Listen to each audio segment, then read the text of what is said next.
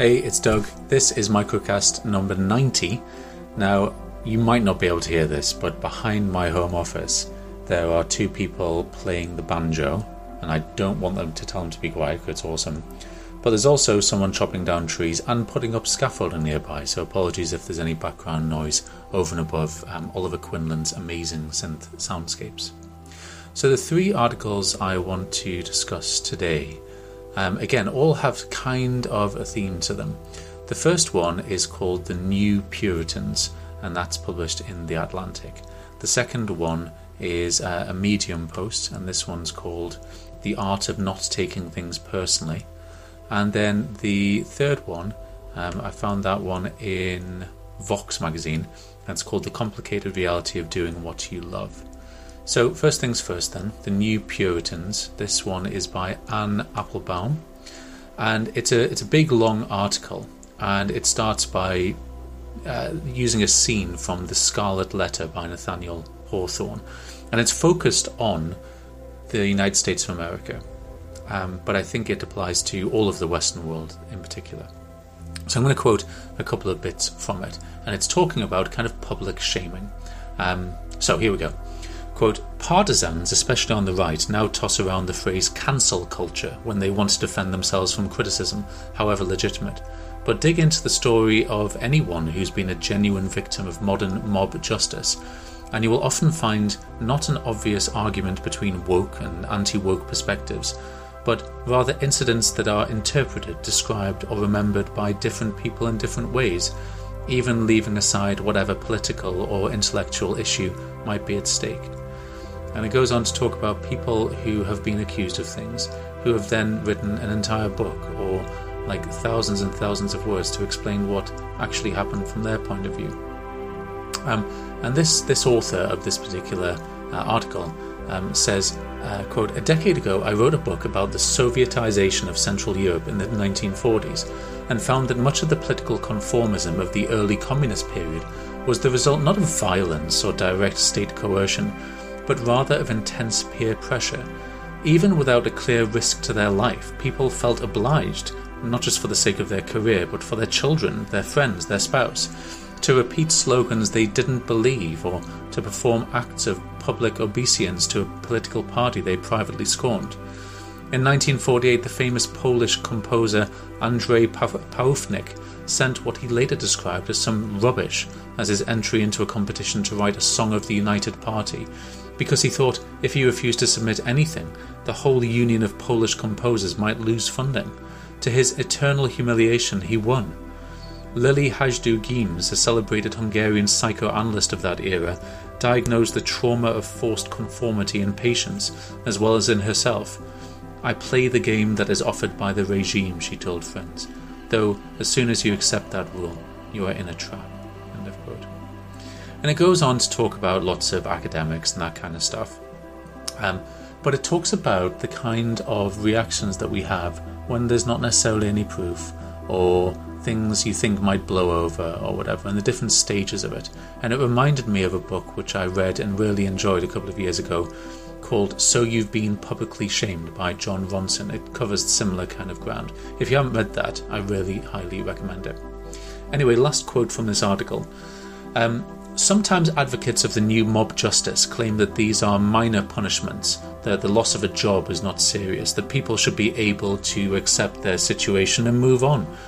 But isolation plus public shaming plus loss of income are severe sanctions for adults with long-term personal and psychological repercussions, especially because the sentences in these cases are of indeterminate length." This person that she's talking about, Elliot, contemplated suicide and has written that, quote, "Every first-hand account I've read of public shaming, and I've read more than my share, includes thoughts of suicide," end quote. And she quotes someone else saying, "I had a plan and the means to execute it. I then had a panic attack and took a cab to the ER." David Bucci, the former chair of Dartmouth Brain Sciences Department, who was named in a lawsuit against the college, although he was not accused of any sexual misconduct, did kill himself after he realised he might never be able to restore his reputation. Now, I don't think I've done particularly lots of bad things in my life, although I'm sure if you go digging you'll find some stuff. And it's kind of for that reason, also because I don't like the puritanism of some social media like Twitter, that I've kind of withdrawn quite a lot. So it's an interesting topic, especially because I'm reading Discipline and Punish by Foucault at the moment, and talking about the ways in which we've punished people over time. We no longer render people limb from limb, but we do some things which keep them alive, but actually completely destroy them, maybe psychologically or in terms of their reputation. That's not to say that people who do wrong things shouldn't be punished and that people can just say whatever they want. Of course they can't. But I think we need to think about the way we do things. The second one is The Art of Not Taking Things Personally, and this is written by Dave Bailey. Apologies if you can hear one of my neighbour's children outside crying. Now this one is really interesting because it talks about kind of different aspects of being more emotionally mature, and hilariously it's got a picture of the Dalai Lama looking kind of pensive at the top of the post. So I'm just going to read these subtitles because they're interesting. Number 1, overreaction is often driven by something else entirely. 2, blame is often driven by anger. 3, anxiety is often driven by a lack of visibility, I guess within organisations, right?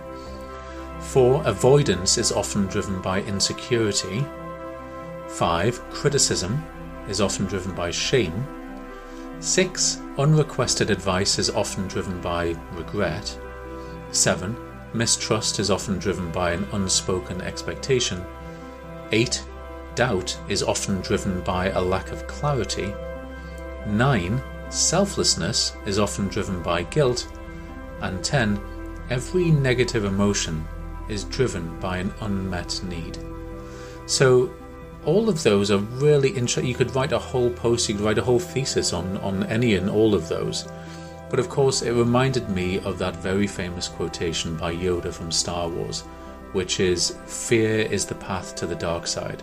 Fear leads to anger, anger leads to hate, and hate leads to suffering. And I think all of that, it's summarised in his last one there, about every negative emotion is driven by an unmet need. And for me, as someone who works outside of organisations, obviously I'm part of an organisation as a co-op, but I own it all on the same level. It's not hierarchical. When I work with organisations, there's lots of awesome ones, but there's also lots of politics, and there's also lots of unmet needs. The third one is the complicated reality of doing what you love.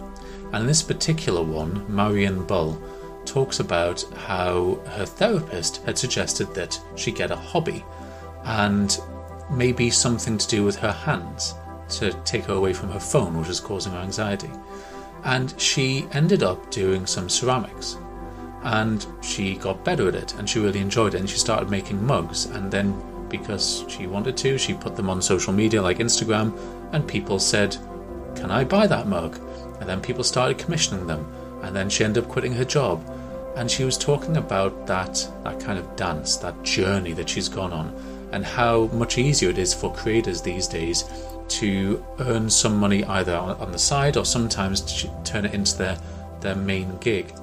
But the undercurrent is kind of be careful of what you wish for, because if you're turning yourself into a factory for other people's pleasure, have you turned your hobby into something different? And I thought it was a really interesting article in terms of doing what you love, because there's that famous quotation, isn't there? If you do what you love, you'll never work a day in your life. Well, is that true, or do we actually just turn what we love into something which we enjoy less because it's no longer a hobby? If, for example, gaming, my PlayStation, Stadia, whatever, was something which I had to do for work, would I enjoy it as much? I don't think I would. Anyway, there's the 3 articles for today. The first one was about kind of Puritanism online and social media. The second one was about kind of organisations and unmet needs and emotional maturity. And the third one was about doing what you love. I'd love your comments if you've got any kind of feedback on these microcasts or any comments on these articles. Do let me know. You can comment directly on Thought Shrapnel, or you can just put them wherever you put things online and tag me if you can. Cheers for now.